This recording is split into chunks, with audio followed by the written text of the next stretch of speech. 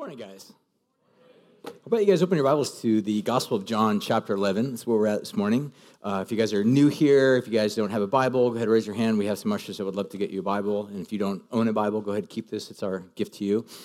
We've been in this series going verse by verse through the entire Gospel of John, and we just happened to be in chapter 11. We've been actually in chapter 11 for the past few weeks, and we'll continue to be for the next at least 2 weeks or so.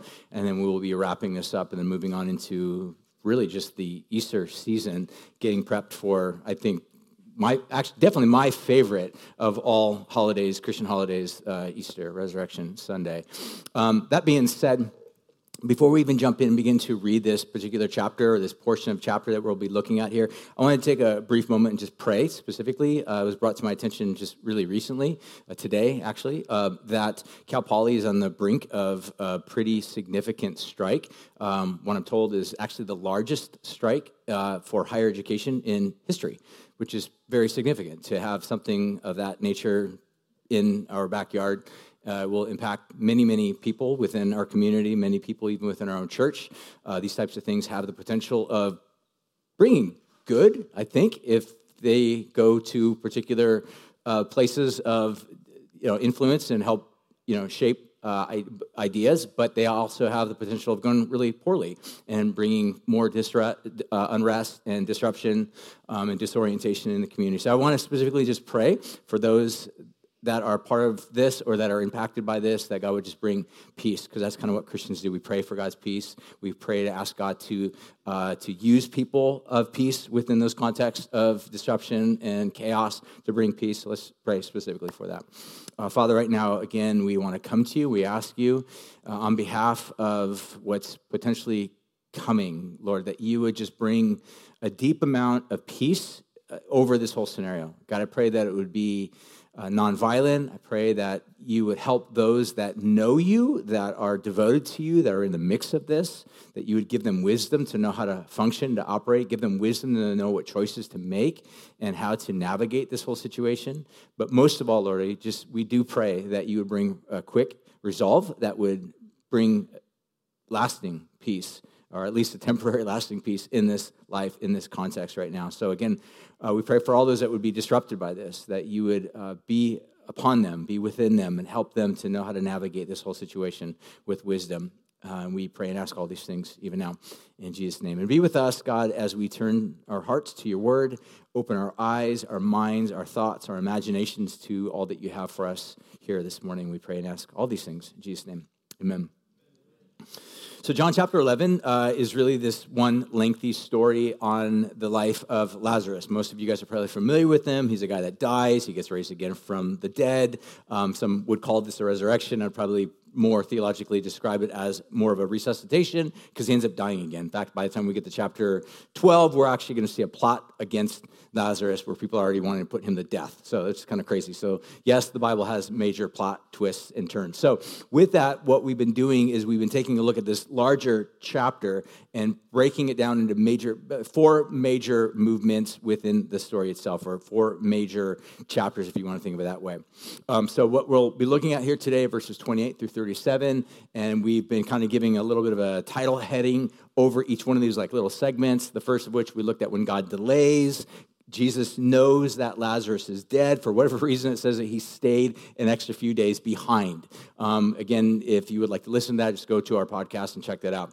Last week, we looked at when God invites, and God invites his people that are affected by this horrible, challenging circumstance to trust him. Again, check that out on our podcast. Today, we'll be taking a look at specifically when God displays emotion. I'm going to start essentially with a question, and specifically to you personally. What do you do when you know that there's a circumstance or a situation that will no doubt be filled with incredible emotion? I mean, like not happy emotion, like draining, like soul-draining sadness, grief, loss. And you had the power, meaning you had the ability to say no to that and to walk away from that and to not engage with that. I think probably the majority of us, we either range from, I would avoid that at all costs. We call that Thanksgiving, by the way, for some of us.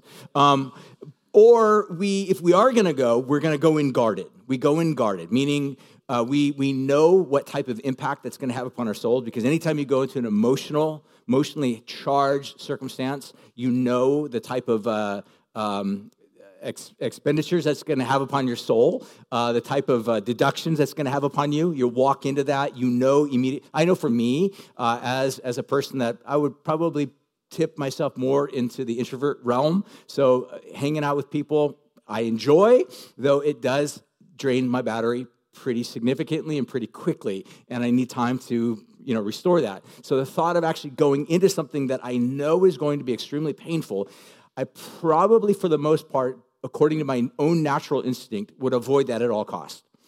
The only times I would find myself going into circumstances like that is if it's with somebody that I know I know these people, I love these people. My wife and I just did that a couple of weeks ago. We have a friend of ours that's been in the hospital, and we were at a hospital visit ourselves for her checkup, but they were there suffering. We thought, we have to, we're down here, we're within range of them. We know they're going through great suffering. We've got to go into that and do the best we can. Just love them and pray for them and just be able to hear them for a little bit of window of time that we're able to.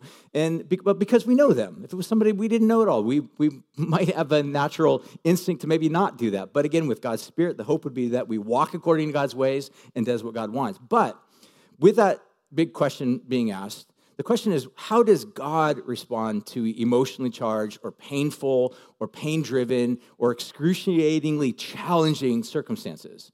And the answer to that is really the answer that we find in this story of John chapter 11, that Jesus actually enters into these circumstances. It's phenomenal. And this is a really great story. I'm going to pick it up at verse 28. I'm just going to read the little segment here, and then we will get to work looking at it bit by bit. So verse 28 says this: when she had said this. Let me actually go back to the verse just prior to that. I think it's up on the screen.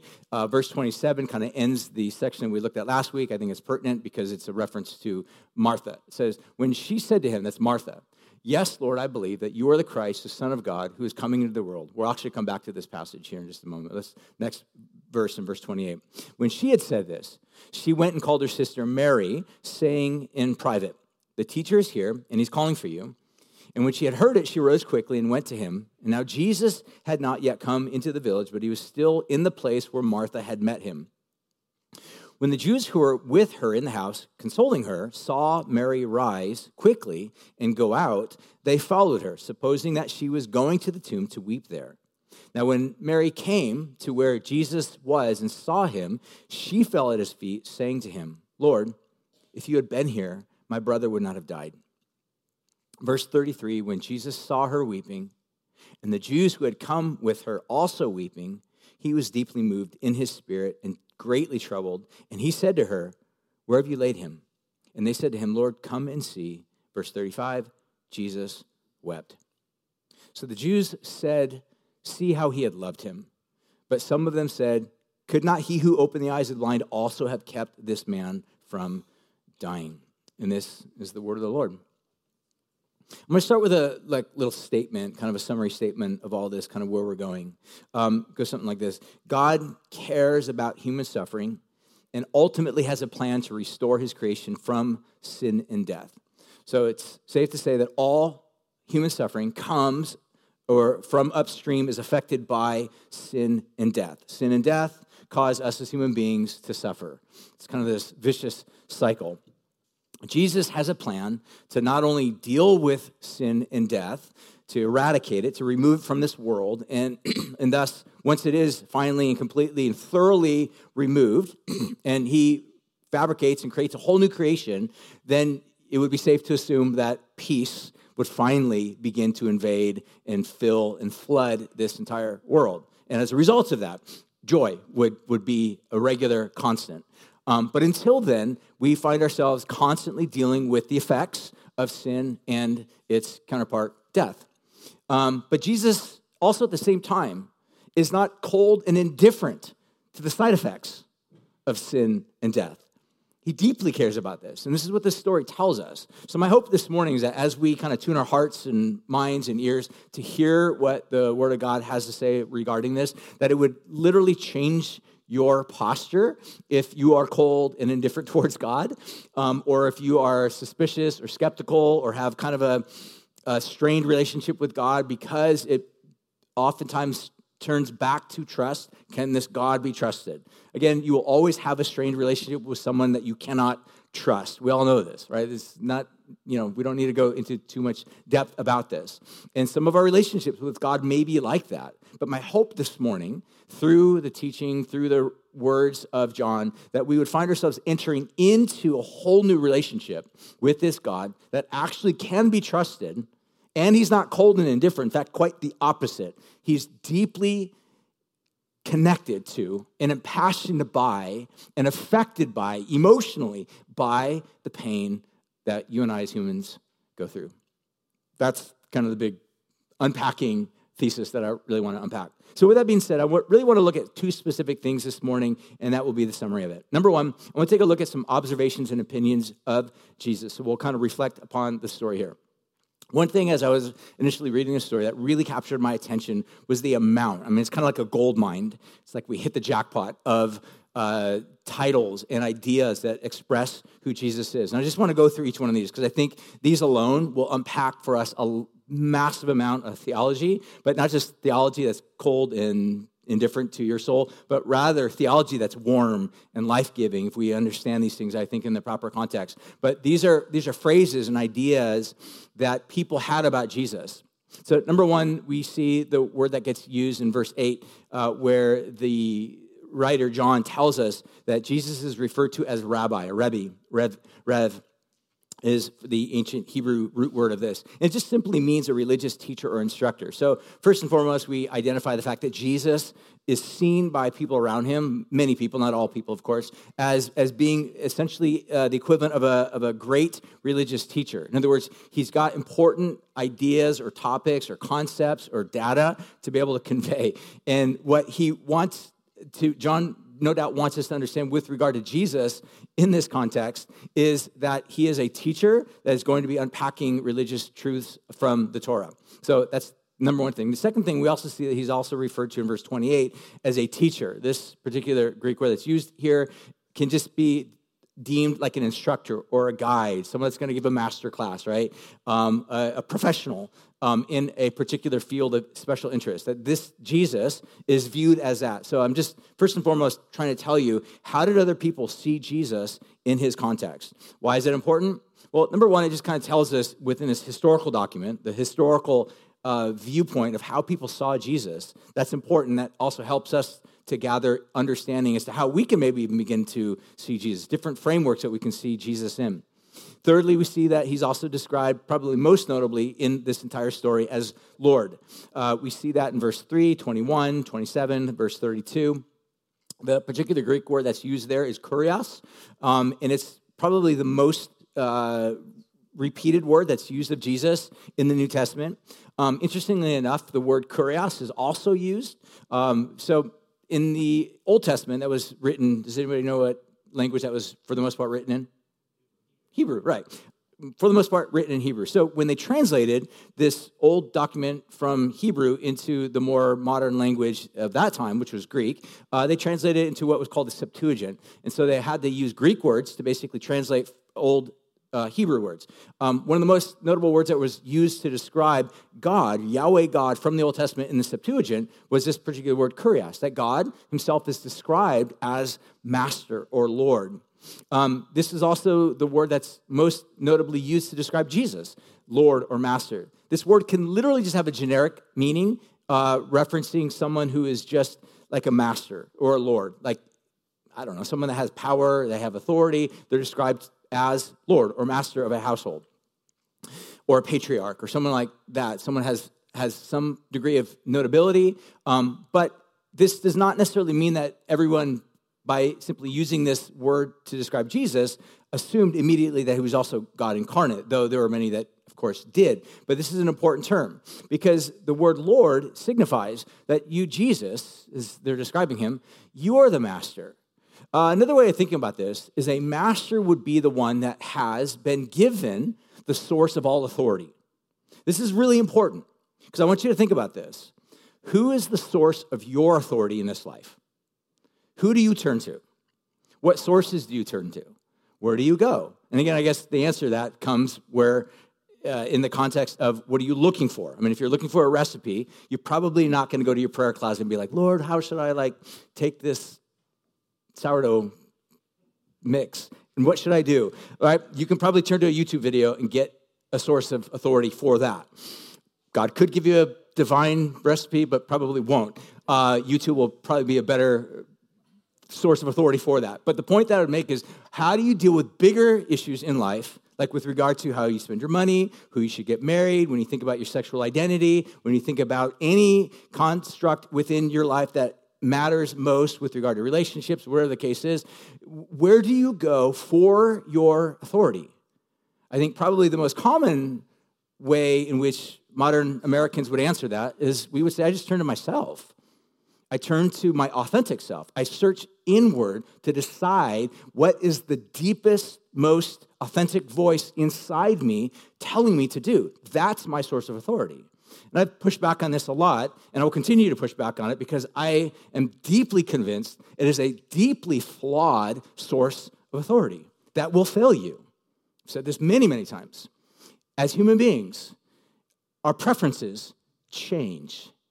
They mutate. They transform over time. Desires that I have today are different than desires that I had 15 years ago. They consistently change. What we need as human beings is a source of authority that never changes. That's not subject to mutation. That's not subject to transformation. And this is Jesus. And this is exactly how New Testament followers of Jesus would have identified Jesus, that he is the ultimate source of authority that one can always turn to and find life and wisdom and hope and healing. And this is how they would have viewed Jesus. He is their kurios. Next, we also see the title Christ. This is the Greek word Christos, simply means anointed one.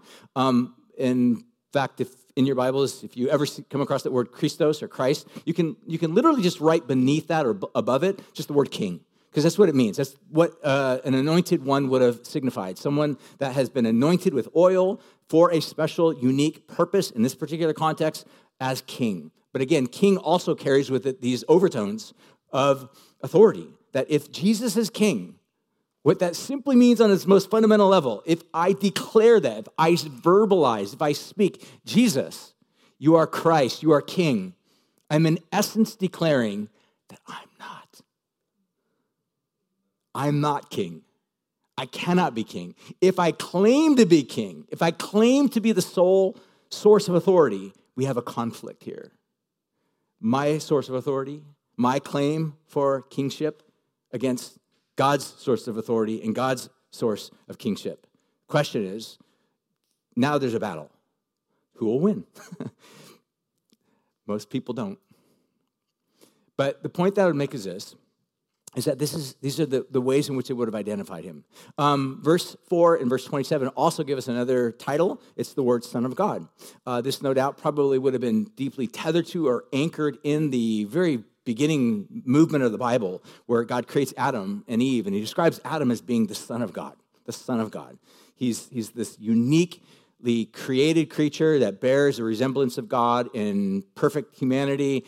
We know the story of Adam. He falls short of that in many, many different ways, and all of Adam's sons also fall short of that, and daughters also fall short of that in many, many different ways. But what we see is that Jesus himself is identified as the Son of God.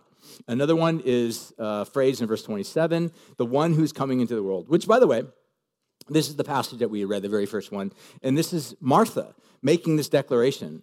In the Gospel of John, there are 7 what's known as I am statements, where Jesus will say, I am the way, the truth, and the life. I am the good shepherd. I am the resurrection and life. So 7 times there are these declarations that Jesus makes.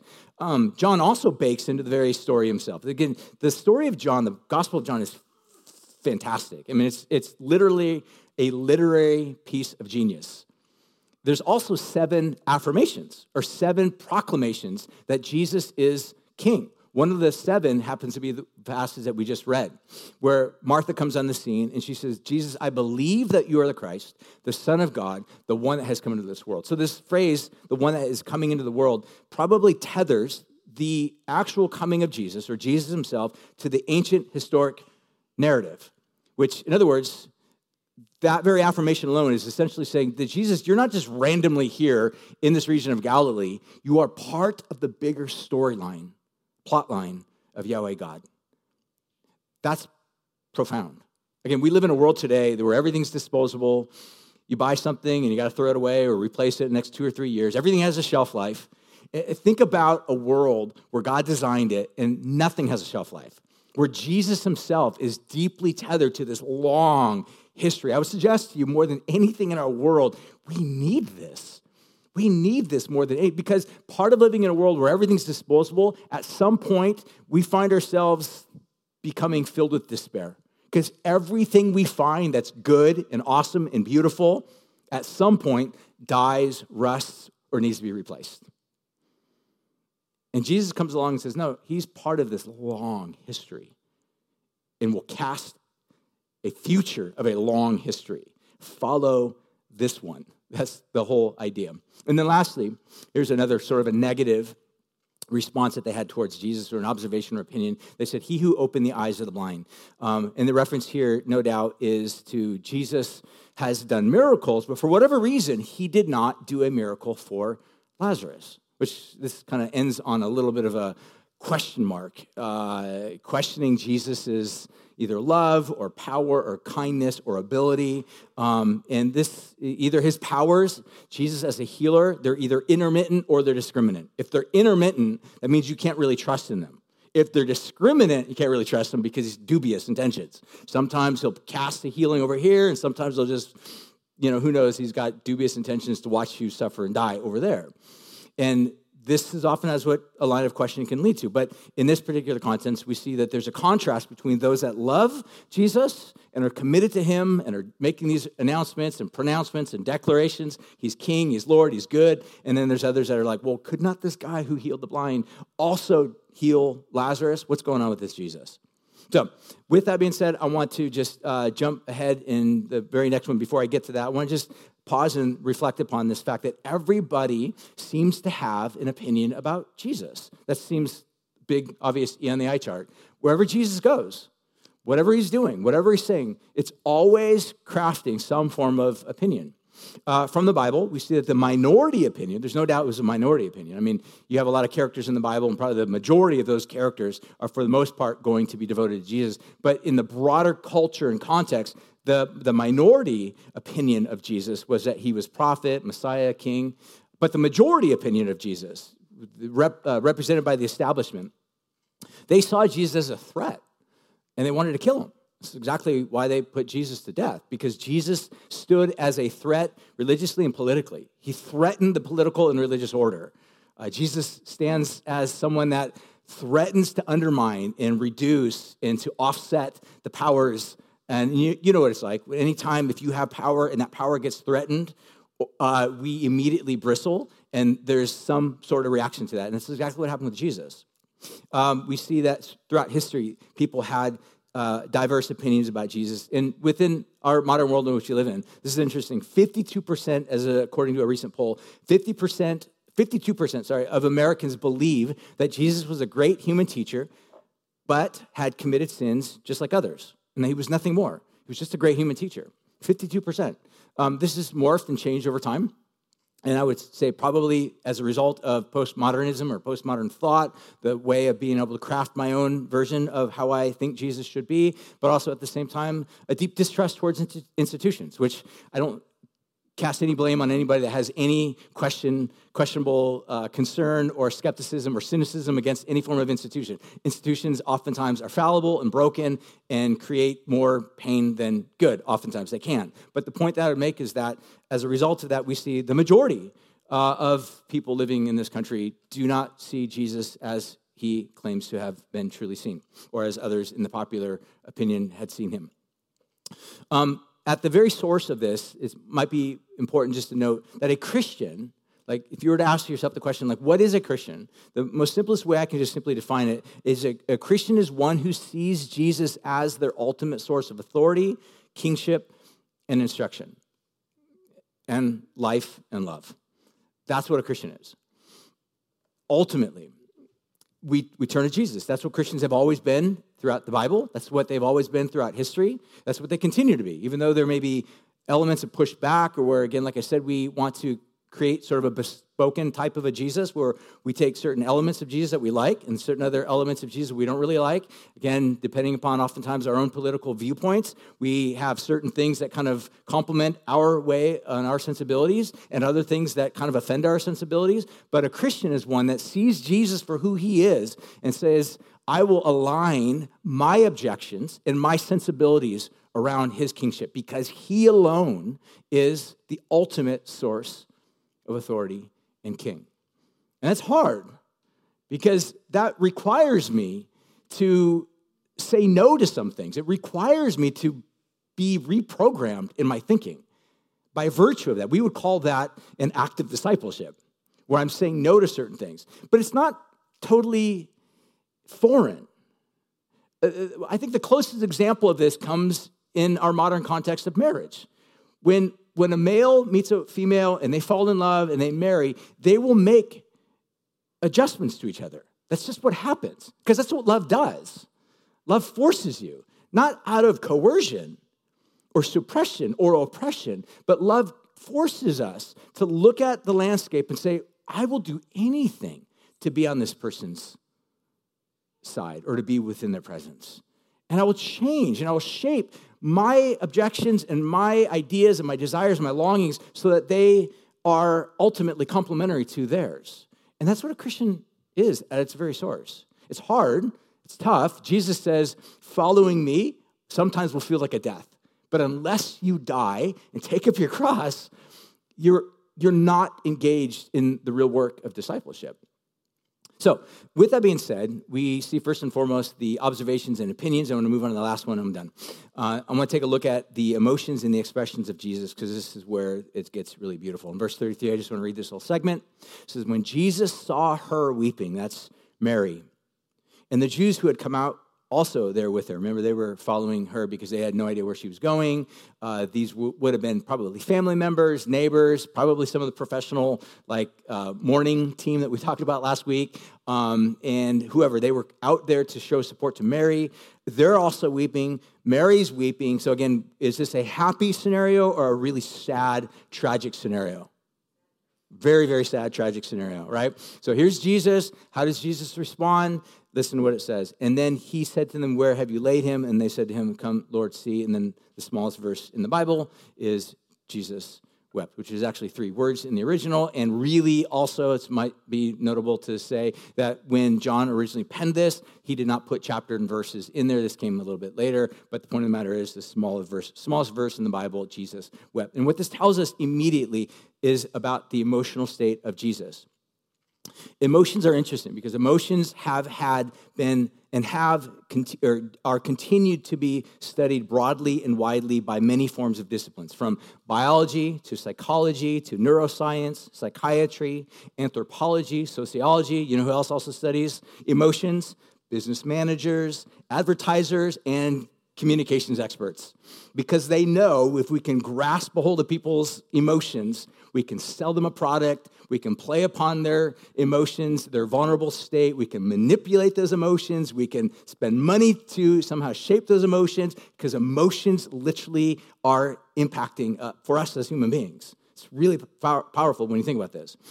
I was thinking about sort of a physiology of emotions. There's a doctor by the name of Dr. Candace Pert. She was the chief of brain biochemistry of the National Institute of Health. She was one of the most notable contributors to emotional intelligence. She said this: our emotions are chemistry and physics, or a mix of chemistry and physics. You have receptors on every cell in your body. They actually are mini electrical pumps. It's kind of fascinating. When the receptor is activated by a matching molecule of emotion, the receptor passes the charge into the cell, changing the cell's electrical frequency as well as its chemistry. As our feelings change, this mixture of peptides travels throughout the body and brain, and they're literally changing the chemistry of every cell in your body. And in one of her books, she actually describes how this change in a human body from this emotional charge change actually gets picked up by other people. She kind of uses the language of like vibrations. But have you ever been around someone that's really, really sad? You pick that up? It's literally what she's saying. Something physiological is happening in that host body, and it's passing on to those that are present. Why I say that? You're God, gone through the very same thing. This is exactly what's happening to Jesus. Something physiological, something emotional is happening to Jesus in this scene. I think it's noteworthy. Just kind of pause, reflect, and think about what's happening here. Aristotle, the great philosopher, would say something like this: emotions are all those feelings that so change humans so as to affect their judgments and that are also attended by pain and or pleasure, such as anger, pity, fear, etc. But the phrase that I want to focus on is that he uses a pain and pleasure. Emotions have the impact to cause pain or pleasure. I don't know how you think about God, but I think our default mode is oftentimes think about God as being indifferent to our pain and our hardship. But this story tells us an entirely different revelation of this God and of his posture towards you. And I'll go through 3 quick ways in which John uses very quickly to describe Jesus' emotional state. Number 1, verse 33, and then verse 38. We won't get to that today, but specifically verse 33, we're told that Jesus was deeply moved in his spirit. Deeply moved in his spirit. The word that's actually used here, one of the root words, literally means to make a sound or a snort. It actually used oftentimes to describe a horse that when it's agitated, it will, you know what I'm saying? There you go. Don't quote me on that. But make some sort of a sound, right? But imagine it's different than, it's more of an exhale, but an exhale that is agitated and aggravated, like an angry horse that just kind of makes that particular snort or that sound. This is the analogy, or this is the word that John uses to describe Jesus in this particular moment. There's something happening in Jesus' spirit that's causing him to feel some form of deep emotion. So it's not just entirely sorrowful. This also is a similar phrase that gets used at Mary's anointing when some look at Mary breaking this costly oil, that they're just like, are you kidding me? This is what's happening? They're breaking costly oil to give to Jesus, a sense of frustration. But Jesus isn't angry at the people for being sad. This is important. He's not angry at the people for being sad. What's he angered by? Again, the text is not explicit in this, but if my best guess would be that his anger is poised towards sin and ultimately death that has wreaked havoc upon his people. That to me seems to be the most suitable answer to describe what's causing the source of this deep-seated emotion that Jesus has. He's frustrated. And I think of it as like if an artist shows up on scene to view their piece of art, and then they watch the fact that this whole thing has been vandalized or torn down or destroyed or wrecked or ruined, or someone puts a nice little, mustache upon this piece of art. That sense of like, are you kidding? This is what's happening. Jesus sees this. Then second phrase to describe Jesus' emotional state is he's greatly troubled. Greatly troubled. Verse 33, the particular word that's used there is the word that oftentimes gets translated as agitated or disturbed. It's the word that's actually used to describe when Herod found out that Jesus is born. He's deeply disturbed because obviously he feels a sense of frustration. It's the word that describes when Jesus' disciples watch him walking on water. They're agitated. Their soul is finding a deep sense of unrest. Have you ever been in a state where your soul is just disturbed, unrested? This is where Jesus is. And then lastly, we see this little phrase, Jesus wept. Jesus wept.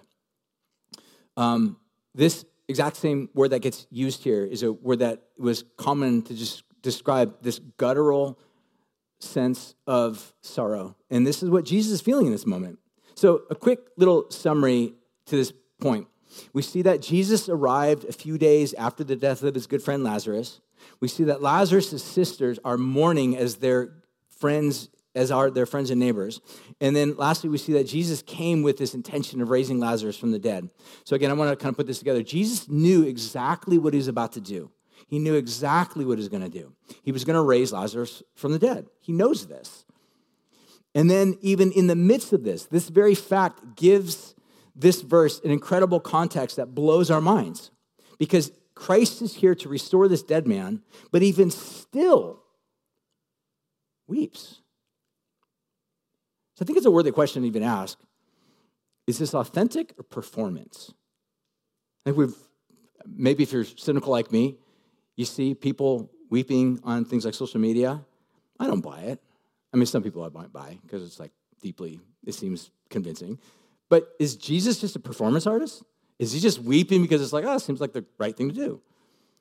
Or is he deeply feeling the sense of pain? I think the latter is true. Jesus feels this and he cries, this deep sense. This would be fascinating to anybody in the first century. Why? Because 2,000 years have been removed from us and Jesus' initial interactions with people. And what I mean by that is we tend to take Jesus' humanity for granted. We tend to just think that, of course, all gods feel compassion and empathy towards suffering. And the answer to that is absolutely not. Like, that's never happened in history.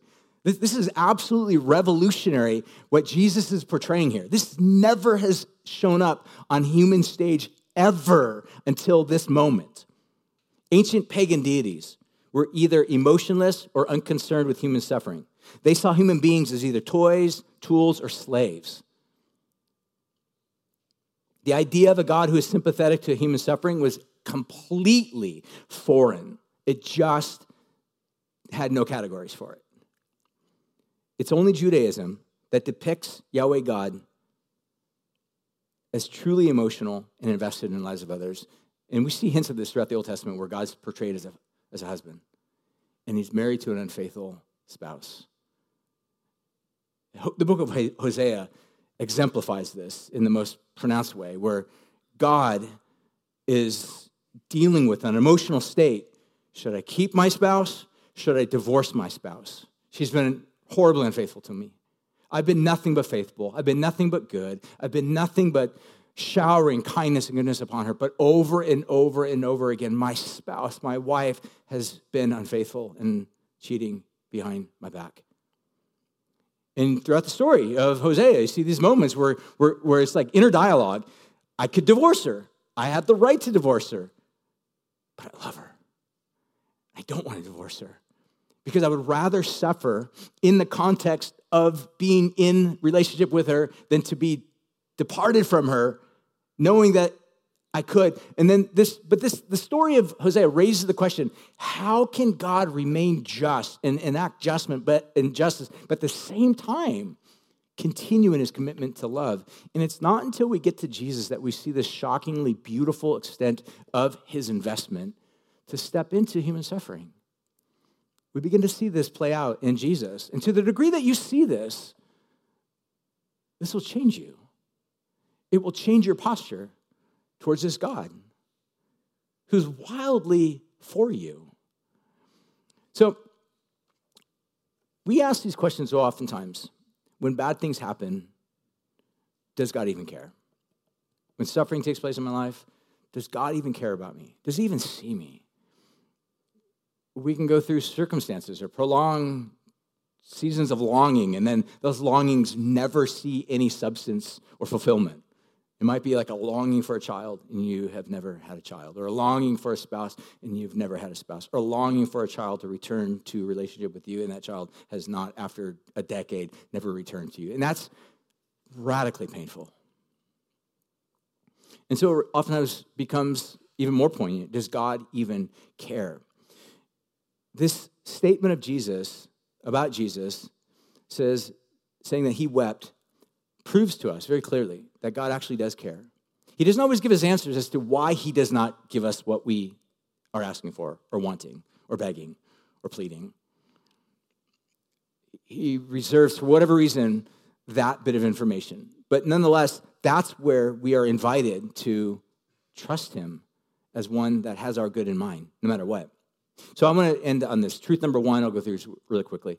Truth number one that I think we're invited in this story to really consider. Number one, God has an unseen purpose even in our hardest moments. God has an unseen purposes even in our hardest moments. Romans 8, chapter 28 says this, all things work together for good for those who love God and who are called according to purposes. It's really important just to note the remainder of this entirety of this passage.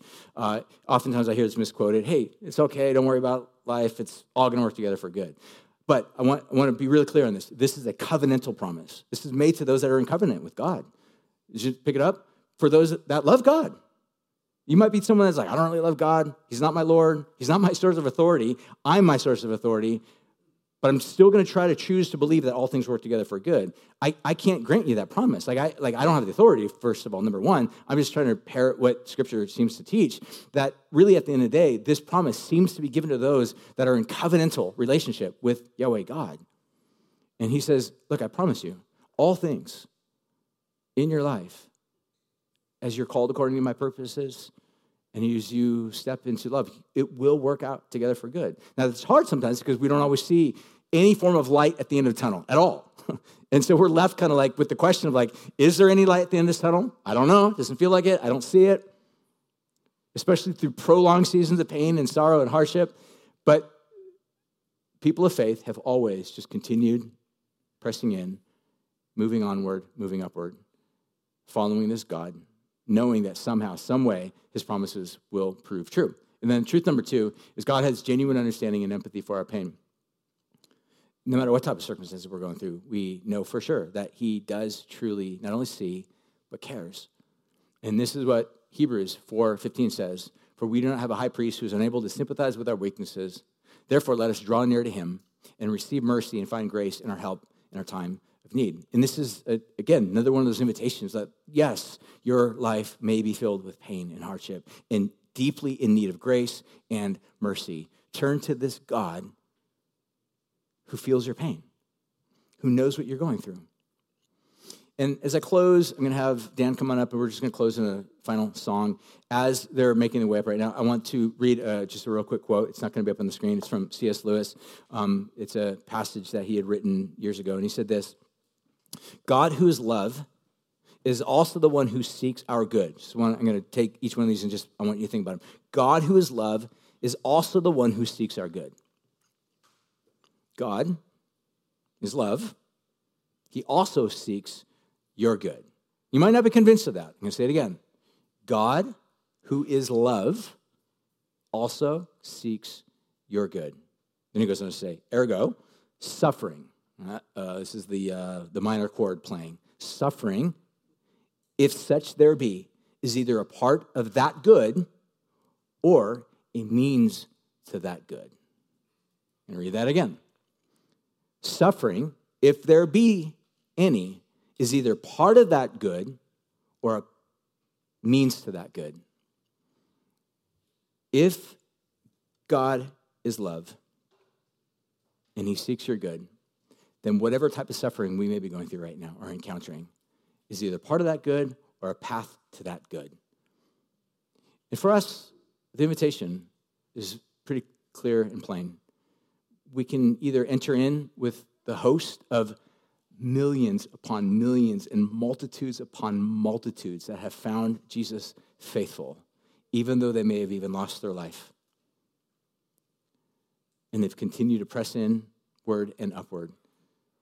And they found him faithful as they saw his face one day when he wipes away every tear from their eye. Or we can keep our arms folded, keep God at arm's length, and say, I will continue to trust my own inner voice. Thank you. But I promise you that path has a very, very short shelf life. It may provide you some degree of immediate stability and hope, but in the long run will ultimately fail you. My hope would be that all of us here today, as we press into Jesus, would become a community that truly presses in to the heart of this God who's not only for us, feels for us with empathy and sympathy, but also has a pathway and a plan to make this world that's horribly broken right again by eradicating sin and death. That's the hope that we have. I want to invite us all to stand, and let's just sing this last song, and we will lift up our voices, and I think it's just a great way of reaffirming our commitment and our love, our devotion to this God who is in love and devoted to us.